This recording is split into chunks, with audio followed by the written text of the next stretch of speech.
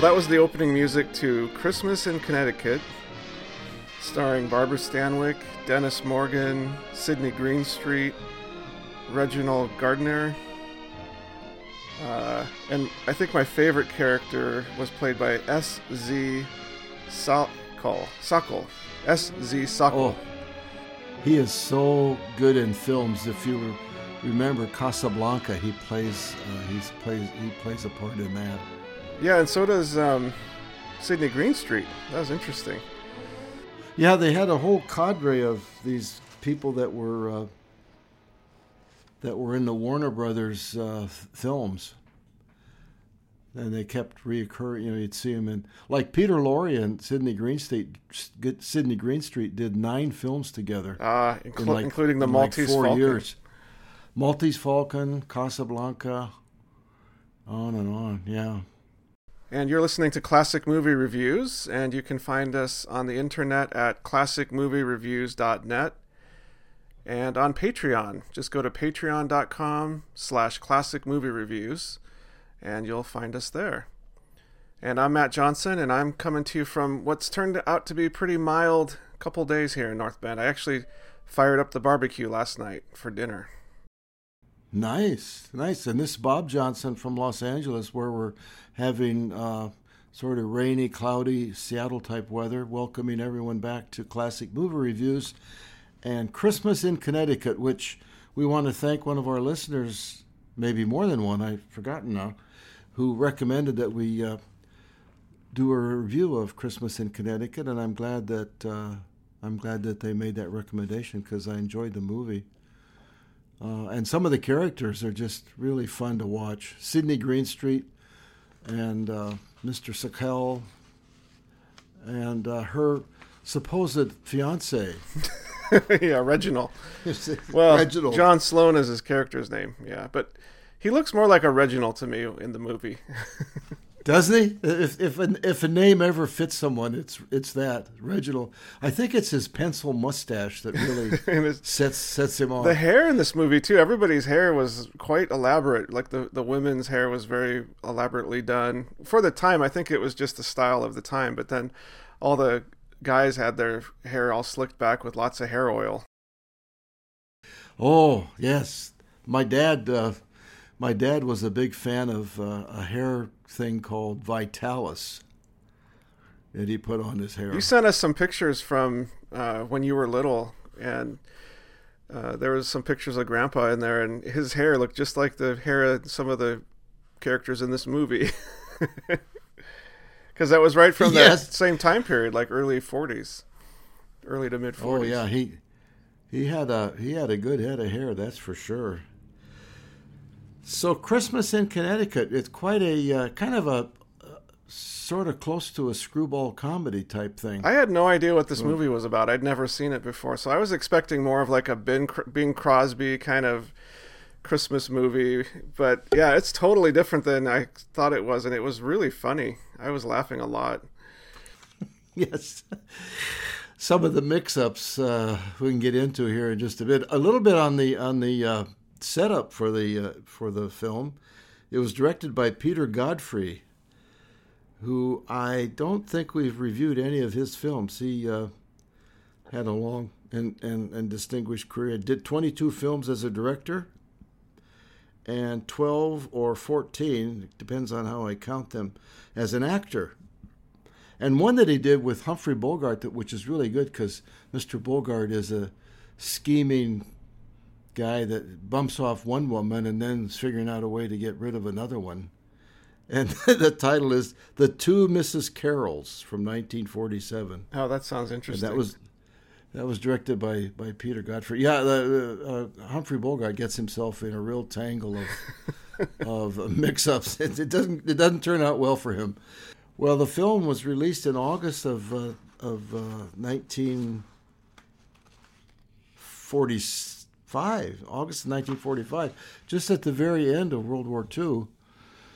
And it's a Warner Brothers film, and it has Barbara Stanwyck in it, who I think is just an outstanding actor from that period and on into the 50s, 60s with her TV role in The Big Valley, where she was the matriarch over this huge clan of people that were always battling evildoers in the West. She was really good in the movie. She was very, I don't know, likable in a way, even though she was kind of getting herself in a deeper and deeper mess throughout the movie. It seemed to me like in the film, it even though it was sort of fiction, it seemed like that could actually happen, where somebody is touted to be this expert in a field of which they know very little. I know in a couple of cases over my career, I met a couple of people that would fit that category. They, for one reason or another, their reputation is quite strong. Yeah, it reminded me of like these social media influencers in a way, that if she had been alive today, she would have been one of those people, because I feel like they present these like fabulous lifestyles on social media, but then you wonder what their real life is like.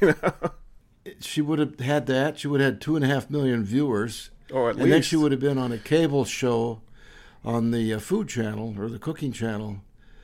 And her was it her uncle? That was the Felix. That was the actual chef. He'd be in the back, handing the final product out to her. But Miss Stanwyck was wonderful. Remember in Double Indemnity? What a person she was in there. Such a great movie. What an actress. What a great actress, yeah. And then if you really want one to make you feel sad, Stella Dallas from 1937. She plays the long-suffering mother of a daughter who becomes infatuated with the good life and the upper crust and sort of discards her mom through most of the movie. It turned into be a radio soap opera that my mother would listen to all the time. The organ music playing, and here my mom would be listening to Stella Dallas. Today's adventure, she gets ignored once again. That's the plot of each episode. It was a plot, yes. Long suffering is an understatement. Well, I wanted to mention that this movie is available online for free at archive.org, and I'll put a link in the show notes.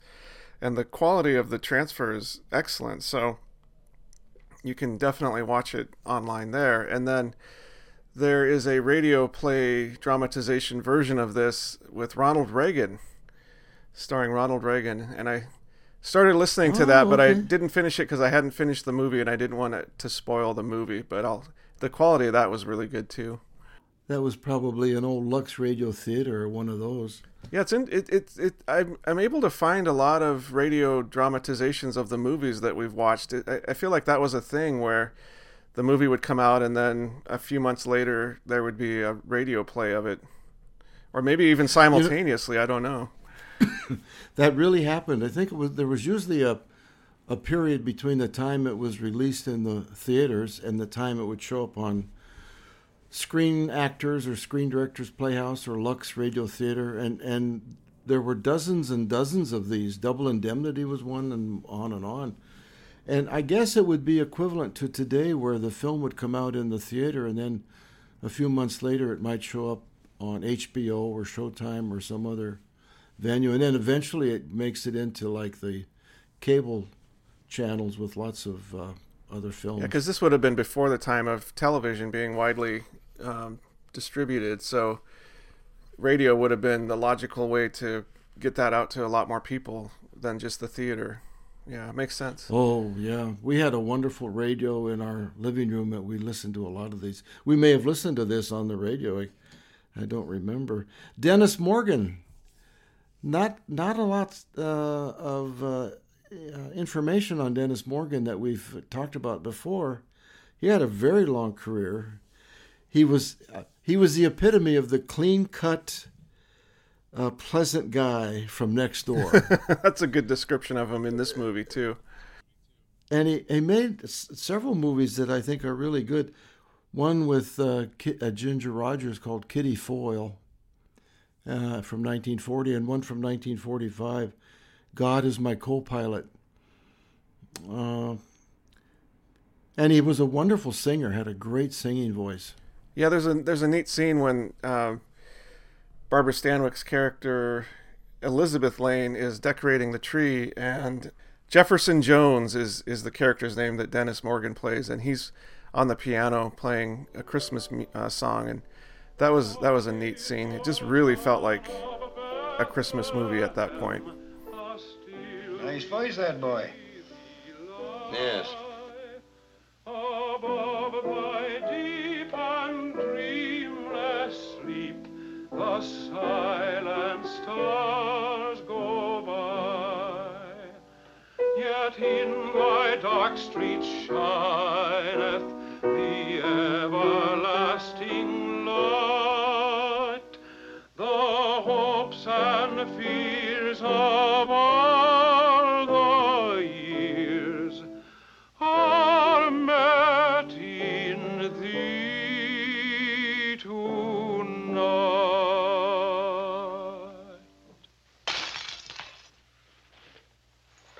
Oh, I'm so sorry. Don't stop.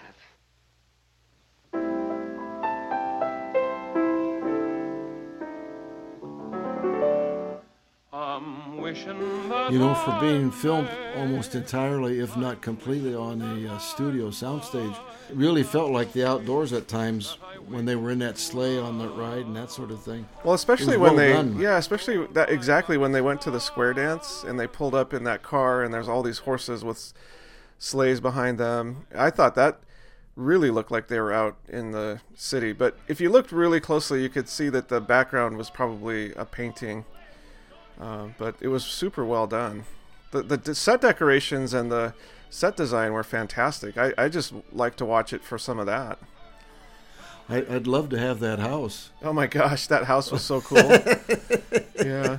But I don't think I'd want that crew showing up. It was too much. It was too much. I'm not sure if I would want the housekeeper that was there either, played by Una O'Connor, played Nora, the housekeeper. Yes, it was. The film is pretty straightforward. Barbara Stanwyck's character is believed to be the most popular, Elizabeth Lane, the most popular woman of her day in terms of how to live your lifestyle and do the right things with furnishings and food and on. And she's number one in the sales of their magazine, to the delight of Sydney Greenstreet's Alexander Yardley, who's the editor, the owner of these. Oh my gosh, streams. he was so pompous. Hello, is this the state police? This is Alexander Yardley. Yes, the Alexander Yardley. Yes. Yes. He was larger than life, and really large in life. There was a great in-joke between him and Felix, where Felix calls him the fat man. Oh, Mr. Yardley, this is my Uncle Felix. Merry Christmas. Same to you. Oh, and how very thoughtful of you, sir. Fetchman. Which is exactly what his character's name was in. Was it Casablanca or Maltese Falcon? Fat Man. I think he was in the Maltese Falcon. Yeah. In the Casablanca film, he played the shop owner that was kind of on the borderline between honest and dishonest. His life, Sidney Greenstreet. I mean, I read about his life because I just enjoy him so much. He grew up. I think he was in a large family, and he left home when he was in his teens because there were so many kids. He had to get out of there to make a way in life, and he ended up he managed and wanted to become a real big wheeler dealer in the rubber tree plantation business in Ceylon, I believe it was, or Indonesia. Ceylon has now got a new name. I just forgot it. But that didn't work because there was a drought. So then he managed, and I think he was part owner in a microbrewery, beer place. And then, I know. He looks like the perfect owner of a microbrew, doesn't he? He does, yeah. Have another burger and another 2 pints of ale. And he worked his way onto the stage and then into movies. And he died tragically at a fairly young age. I believe he was like, oh gosh, I don't have that right now. Well, I guess it wasn't 74 for that time, was not too young, but he made a lot of movies at Warner Brothers. Every one of them that he's in is distinctive because when he's on the screen, boy, he fills the screen up both literally and He figuratively. really does. Yeah, I can't see him as anything other than an actor. It's funny to think of him as like running a microbrewery or trying to run a rubber tree plantation. I know. He's just so perfect in these movies. Well, some of the actors from this era had really exciting and unusual lifestyles and adventures long before they became actors at all. Errol Flynn is one, and several others. Flynn was a sailor and went all over the world and got into all kinds of trouble. And then he got into films and got into more trouble. So Sidney Greenstreet, see who else in here? Reginald Gardner.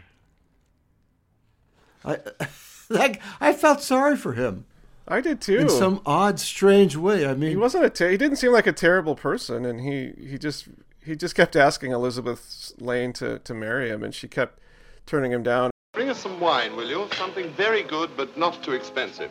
More from 1927, yes? Fine. Yes, sir. Well, Elizabeth, how about it? You know you need someone to look after you. But I don't love you, John. All that will come in good time. Could you wait that long? I think so. Saying no to your proposals has become a habit. Yes, it's a bad habit. You must break yourself of it.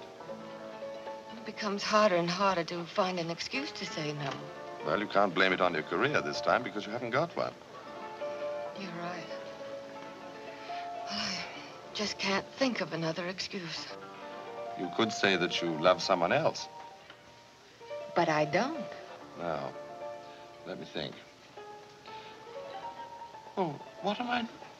You mean you will marry me? Well, if you really want me, knowing how I feel. Do I, darling? well, it happened in the film numerous times. The judge even came in. It didn't happen then. That judge was very accommodating, because if I were him, I'd be like, no, I'm not coming over on Christmas Eve. Yeah, and then I forget who it was, shows him the exit through the window. Oh, yeah. Felix. Go it out was that Felix, way. Yeah. It was Felix. Judge Crowthers. Yeah, he was funny.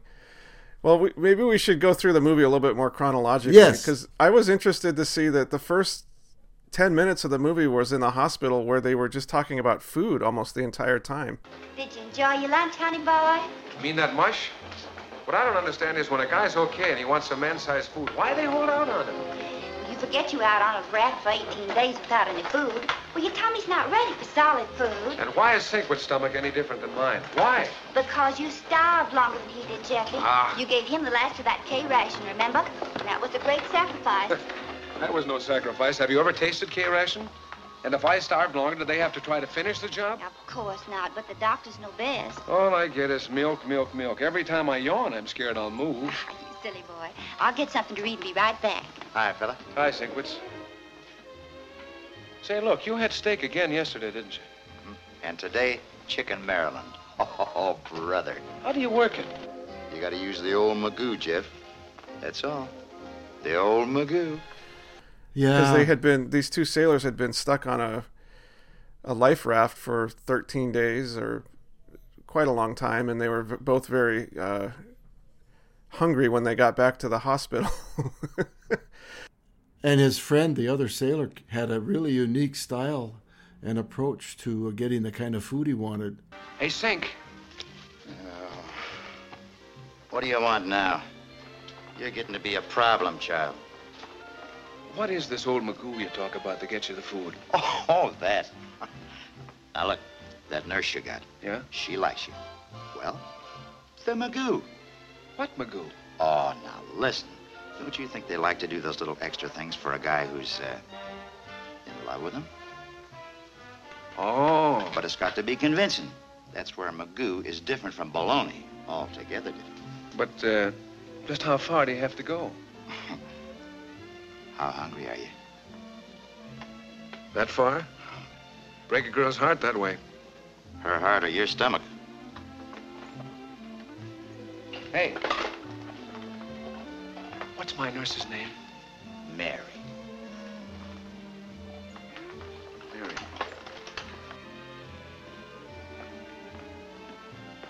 Here we are. Or, where were you for so long? I missed you. Mary? Oh, well, how nice. Well, I didn't even know you knew my name. Me? Not know your name?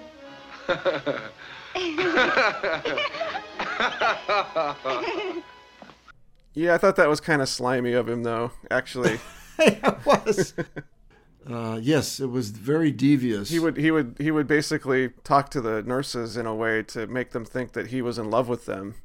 And I thought the way they presented the nurses as just being there to try to find a husband was also kind of tacky.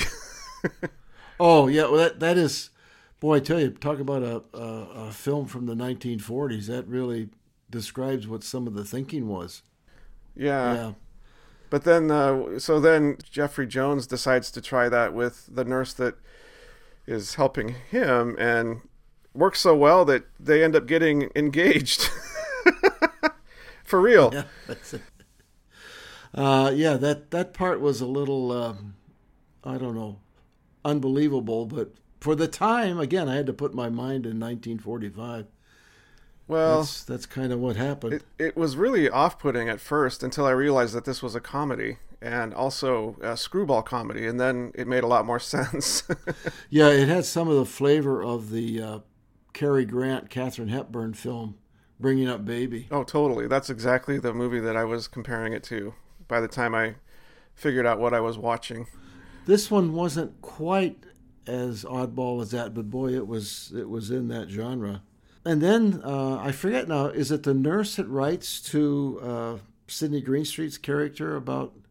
Yeah, so she writes to Sidney Greenstreet because she had helped his, like, niece or something. Like, somebody in his family, she had helped as a nurse and wanted to ask a favor of him if there's any way that she and him could go out to this country house that the writer lives at, who is played by Barbara Stanwyck, and that's Elizabeth Lane, because she, like you said, she's the most popular writer of the time about these kinds of domestic scenes and cooking and living on the farm and all that stuff.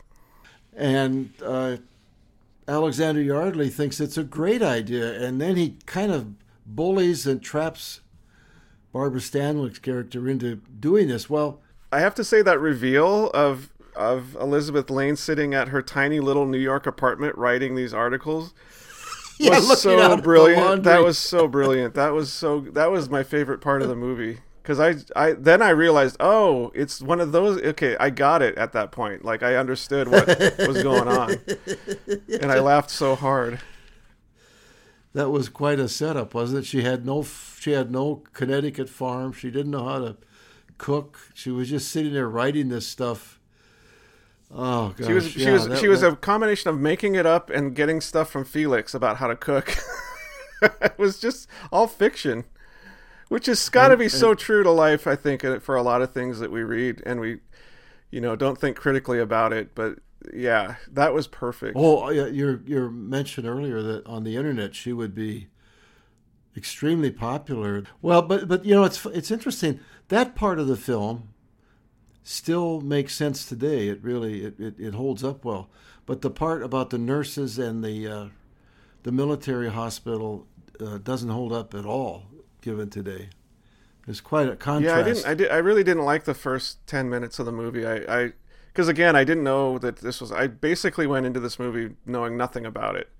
So if you go into this movie knowing nothing about it, and it opens up with a sea battle, and then it goes to this hospital where these two guys are being really chauvinistic, I was like, okay, this is going to be kind of more like I was thinking it was going to be like a 4 or 5 star rating for me at that point.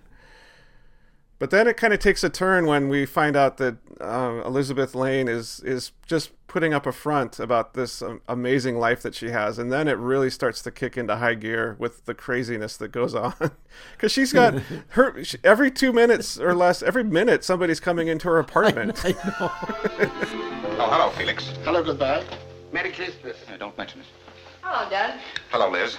We're in a jam. Something terrible is about to happen. What's the matter? It's Yardley. He wants to see you right away at his home on Long Island. Really? Maybe he wants to give me a raise for Christmas. I've certainly helped circulation. No, darling. It's not a raise. You look frazzled, Dad. Do you want a drink? No, thanks. Now, it's really nothing to be nervous about. Not a thing. Don't be silly. I'm not nervous. I feel fine. Well, you won't in a minute. Now, get this. Some fool nurse at a naval hospital wrote to Yardley asking him to invite a wounded sailor out at your farm for Christmas. My farm? Oh, yes, my farm. Oh, my farm. And he wants to see you right away to arrange it. Arrange it? Are you crazy? Where am I going to get a farm? I haven't even got a window box. That's just it. We'll have to stall him off. You know what a stickler he is for the truth. If he ever finds out we've been making all this up, he'll fire the both of us. Oh.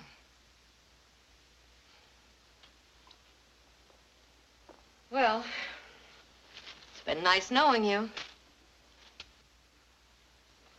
Well, it's really not as bad as it sounds, Liz. All you have to do is go out there and tell him that your child has whooping cough or something. Say that you simply couldn't possibly entertain anyone for Christmas. Your husband wouldn't like it. Oh, yes, my husband. Of course. Simplest thing in the world. You go out and tell him, Dad. You're a much better liar than I am. Oh, no, Liz. He wants to see you. And when Yardley wants something, he gets it, or else. Well, I'd rather get fired than face that old battle axe. Yes, but what about me? Remember, I have a wife and a family to support. Now, you're not going to let me down after all I've done for you. Oh, all right, I'll go.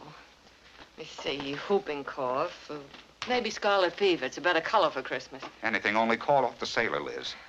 Now, if you put this over, I'll get a raise for you. I swear I will. The things a girl will do for a mink coat.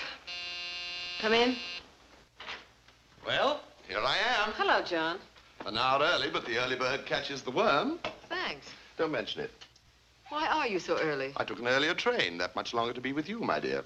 Sloan, go away. We're in conference. Oh, don't mind Dad today. We're in a little trouble. Well, if there's anything I can do for you, you just have to say the word. You know how I feel, Elizabeth. No. How do you feel? Tell us all about it. Say ah. Ah. Say, what is this? Why don't you go and build those rabbit hutches or whatever it is you build? Multiple dwellings. And I don't build them. I'm an architect, Beecham. Well, go and be it then. All you want to do is to propose to Liz again, and I'll do it for you and get just as good a no for you. Now, look here, Liz. Liz, don't waste time with him. You have to decide what you're going to say to the old man. What old man? Oh, it's Yardley. He's sending me a sailor for Christmas. Oh, how nice. A sailor? Really, Elizabeth? Well, it's just a little trouble we're in. You see, Yardley thinks I have a farm, a husband, and a baby in Connecticut. A farm, a husband, and a baby. Simple, isn't it? Well, there's obviously only one thing for you to do, my dear. And she's very good at salesmanship when she convinces Reginald Gardner that, well, maybe we can get engaged and married. But what she really has in the back of her mind is that they need to go to his Connecticut country house so they can entertain this soldier. Yeah, that was a great scene when she realizes that he has a Connecticut country house. You do? Yeah, right. He was funny, too, because he was an architect and he was constantly going into significant detail over how to build a house and what goes into it, and nobody would listen to him. It's like, yeah, you notice how warm it is in here? These walls are triple layered. You know, it's like nobody cares. Yeah, right.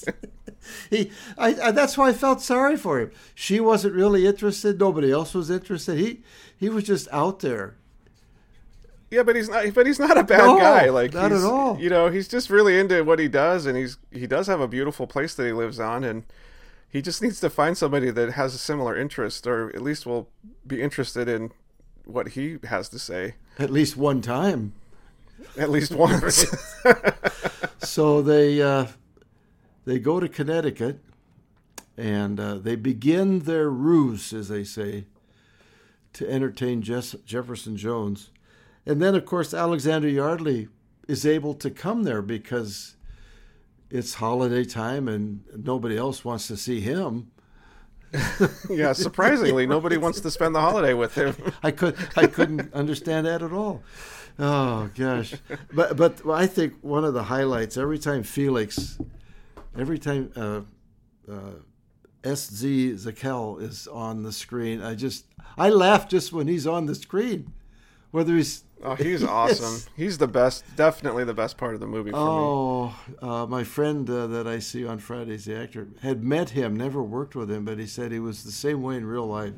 Just an engaging, fun guy to be around.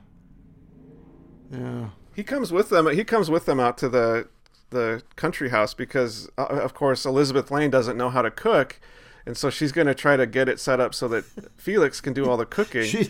And he walks into the kitchen and he's just like, catastrophe. He's like, he's so non-complimentary about this kitchen, and Nora is just all beside herself. Like, what are you doing here? What are you talking about? And then she's cooking some like ham hocks and beans or something, and he's like disgusted with that. And, oh God.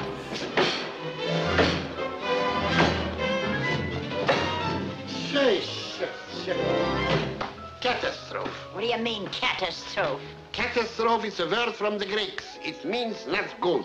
I'll have you understand this is the finest kitchen in Connecticut, Mr. Basil Knocker. Just call me Felix. But what smells? That's Irish stew.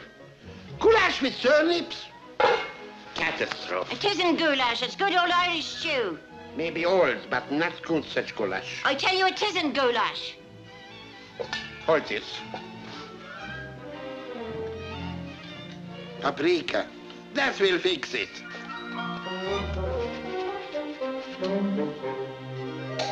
Now it's goulash.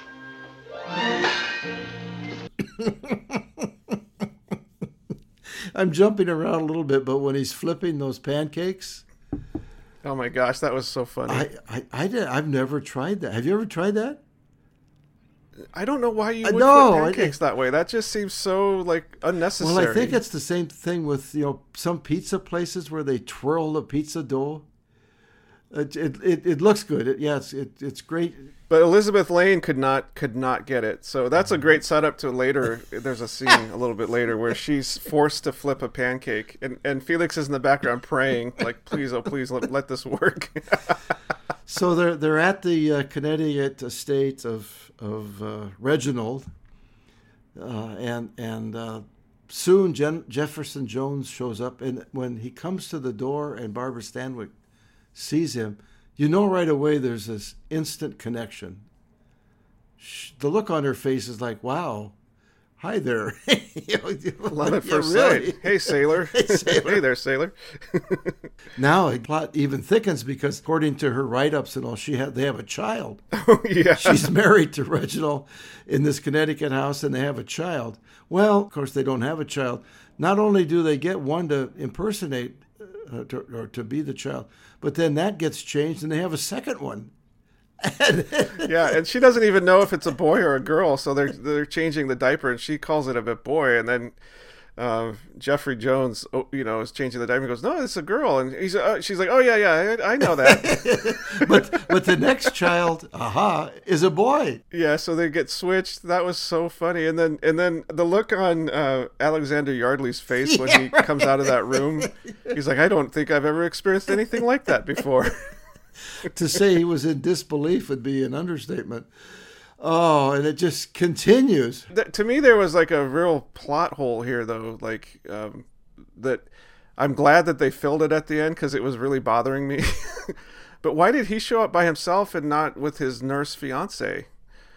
Like I didn't understand why they had, because the whole point was for them to go there together. Oh yeah, to experience like this, idyllic family life, and he shows up by himself, and I'm like, wait a minute, where's what's her name, Mary Lee? Where's Mary Lee? You're right. It does get answered in the final 1/3 of the last act, but I hadn't thought of that. I was so busy figuring out whose baby was where, and were they going to get married or not going to get married, and what was going to be the next catastrophe, and it was just on, and then it just got worse and worse.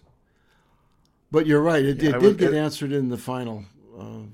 Yeah, thankfully, because that would have really bothered me if they never, like, if we spend 10 minutes with Mary Lee at the beginning of the movie and then we never see her again. It's just like, okay. One might say that was a bad job of editing. Yeah, well, they did close that loop, which was funny. I kind of thought it would have been funny if she ended up with Reginald. I think that would have really tied everything up in a bow. Oh yeah, would have. They would have instantly fallen in love, and yeah, like if she walks in and then Reginald sees her and they both look at each other like, oh, hello, And she loves architecture and buildings. He'd have been in heaven. Yeah, exactly. That would have been I think that would have been a way cooler, like, connection in that movie with those two characters, because otherwise they just kind of like are hanging out at the end by themselves still, which I think it would have been cooler if they would have ended up together. Help me on this one. Was she married or just engaged to someone else at the end of the film? No, she married Jeffrey Jones' buddy. Oh, that's that right. was on the raft with him. That's right. Okay. Well, we don't want to give away too much of the plot, do we? Although the plot is really incidental to the overall The plot is definitely incidental. Yeah, we've already given away a bunch of fun stuff. That's true. I love the scene with the dancing. As always, go watch the movie before you listen to our podcast. Wasn't it fun to watch them dancing? Yeah, actually, that was really fun. I enjoyed that. And that square dancing, I've done that as a kid. We had a square dance club or group, and I think that's called the Kentucky Reel or something like that, where they're going down that tunnel of arms. It's very fun. Very fun. There's a scene, I was reading, there's a scene in that dance hall where Sidney Greenstreet, the caller says to form that star formation, and Sidney Greenstreet gets confused and he slaps one of the ladies upside the face by accident. And she kind of like stumbles backwards a little bit, but smiles the entire time. And I have to go back and watch that. I missed that. The show must go on. Because he did look kind of confused in that whole episode there, like he hadn't done that dance before. Oh well, he had many scenes where he was confused.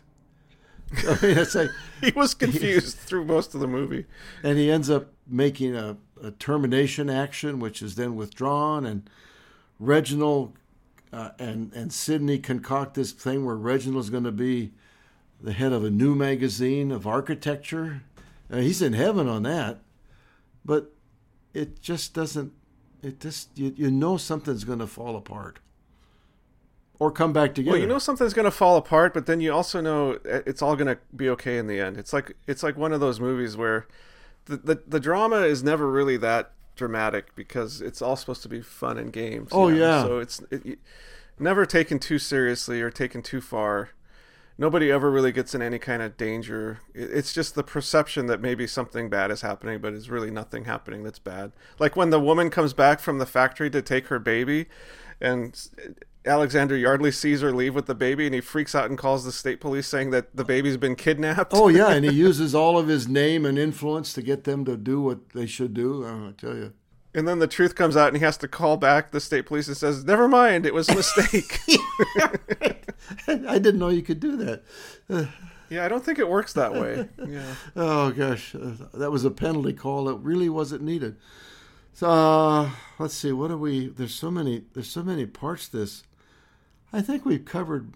I did like the romance between Elizabeth and Jefferson, even though she was supposedly married and he was supposedly either engaged or married. You could tell there was a lot of chemistry there. And that was an open issue until the last, 5-10 minutes of the film, as were many other things. Even, at the very, very end, it gets resolved in a funny way. I thought that was funny. But yeah, there's some great scenes of them like walking through the snow, like to try to get that cow back in the barn. What a night. What a night. Moonlight, snow. And the cow. Do all animals take to you, Mrs. Sloan? Oh, yes. Of course, some more than others. Yes, they have their likes and dislikes just like human beings. Yes. Myself, I like most people. Some more than others, of course. Is there anyone you like more than the others at the moment? Definitely. A girl? Yes. Are you in love with her? Well, in a way, yes. In what way? Well, I admire her very much. I think she's about the swellest person I ever met. Is that as far as it goes? She's married. Oh. Does she like animals? Yes. Do animals like her? Oh, yes. Does she live on a farm? Yes. Jefferson Jones, are you flirting with me? Oh, no, I wouldn't dare. Oh, don't apologize. I'm flattered. It's always intriguing to a married woman to find she's still attractive to the opposite sex. But Do I attract you? Yes. But you see, you were so different from what I expected. I was... Not for a loop? You said it. Oh, how nice. But I shouldn't have told you. You're being married and all that. But you know, I find it hard to believe you are married. I find it pretty difficult myself. You don't act as if you were married. I don't feel as if I was married. Really? Uh-huh. Must be the moonlight and the snow. And the cow. Oh, where is the cow? Yeah. Or on the sleigh ride where the horse just kind of takes off on its own, and they end up getting arrested for stealing a horse and a sleigh. But then the sheriff says, well, if we'd have known who you were, we wouldn't have done that. And I'm like, really?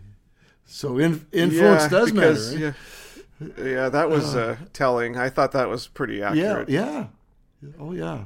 Well, it's okay that you stole the horse and sleigh because, hey, you're Elizabeth Sloan or Elizabeth Lane. She did Barbara Stanwyck did a really marvelous job with this because she was constantly befuddled because she had to do something she knew nothing about. Even the cow, I don't think she was quite sure what that was. When it stuck its head in the house, she was like, wow, look at that. Yeah, she'd never seen a cow in real life before, I don't think. And when she made the pancakes, there were many, many, many scenes like that. She pulled it off with a plum. A plum? Yeah, all the actors I thought did really well in this movie. There wasn't any moment where I was, well, let me back that up a little bit. I thought the scenes in the hospital were a bit cringy to watch today. I guess that was the way it was back in the 40s. I don't know. I still sometimes I wonder though, like if this was how Hollywood was portraying things, and that's not necessarily how things were, but I do feel like things were more like that back then. Yeah, probably a bit of both things that you're talking about. The one thing that I wasn't sure what happened to Reginald at the end of the film. They come in and they just kind of like cut him off, and then he just is gone. He doesn't have a wife. He doesn't have a fiancée. He doesn't have a girlfriend. He does have his house. I think he doesn't have his magazine that he was going to get. I don't think that was a little ambiguous to me. I don't know whether he was going to get that or not. Yardley was a little dismissive of that, but I guess you could conclude that maybe he would because Priscilla or Elizabeth was going to come back into the picture and come back to the magazine. So anyway, I felt sorry for him and his pencil mustache. Well, ratings. So yeah, it was a fun movie. I thought it was a lot different than I expected. Yeah. So ratings, yes. What did you give it? I gave this film a 7. I liked it a lot. The opening was weak to me. It was a classic screwball comedy. So I think, and it was perfect for the holidays because it all comes together at the end, pretty much. Anyway, how about you? Yeah, when I first started watching it, like I said, I was like, whoa, this is going to be a 4. This is bad. And going down. Look out, Plan 9. And then there were some scenes where I like, well, this is a 10, like some of the scenes with Felix were just some of the best scenes in movies for me. They were great. I think overall I'd give it a 7 or an 8. I'd probably go with a 7, I think, because it was uneven in parts. But lots of fun, but lots of fun. I should mention that the film did quite well financially. It was a big hit at the box office, and I can see, the war is concluded. I think their surrender documents with Japan were in early September, so I think people went to this film when it came out, and it was kind of a relief to see something like this after that horrible years. And it was war. released in August too, which is interesting because it is more of a holiday movie for sure. Although it's just really more set in the winter than specifically. They don't do a ton of stuff with the fact that it's Christmas Eve. They do talk about it being Christmas Eve and Christmas Day, but it's not like Holiday Inn or something like that, where it's much more about the holiday. And it gave it lots of weeks and months to build word of mouth, because I'm sure that people heard about it and told a friend, and then they went.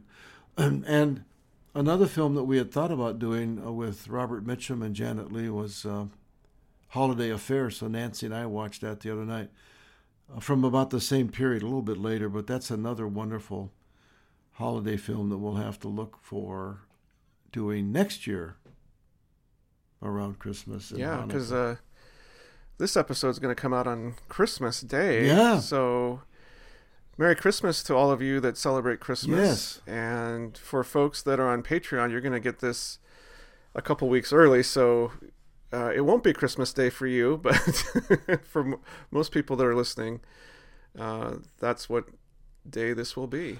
Happy Hanukkah, Merry Christmas to everybody, and a special thanks to the people that suggested that we do this review, because I really enjoyed the film. I hadn't seen it for a while, so thanks again. Yeah, happy Hanukkah as well. That's right. And yeah, this was a fun one, and it's great to get suggestions from folks on Facebook and through email. So yeah, keep suggestions coming. And what we're going to be doing next is we're going to be doing a series of movies starring black actors or directors or casts. And I'm going to suggest that we don't call this people of color, because I've been doing quite a bit of reading around how the use of that term can be a bit of an erasure of what black people have gone through in this country, because that is not the same as like Asian Americans or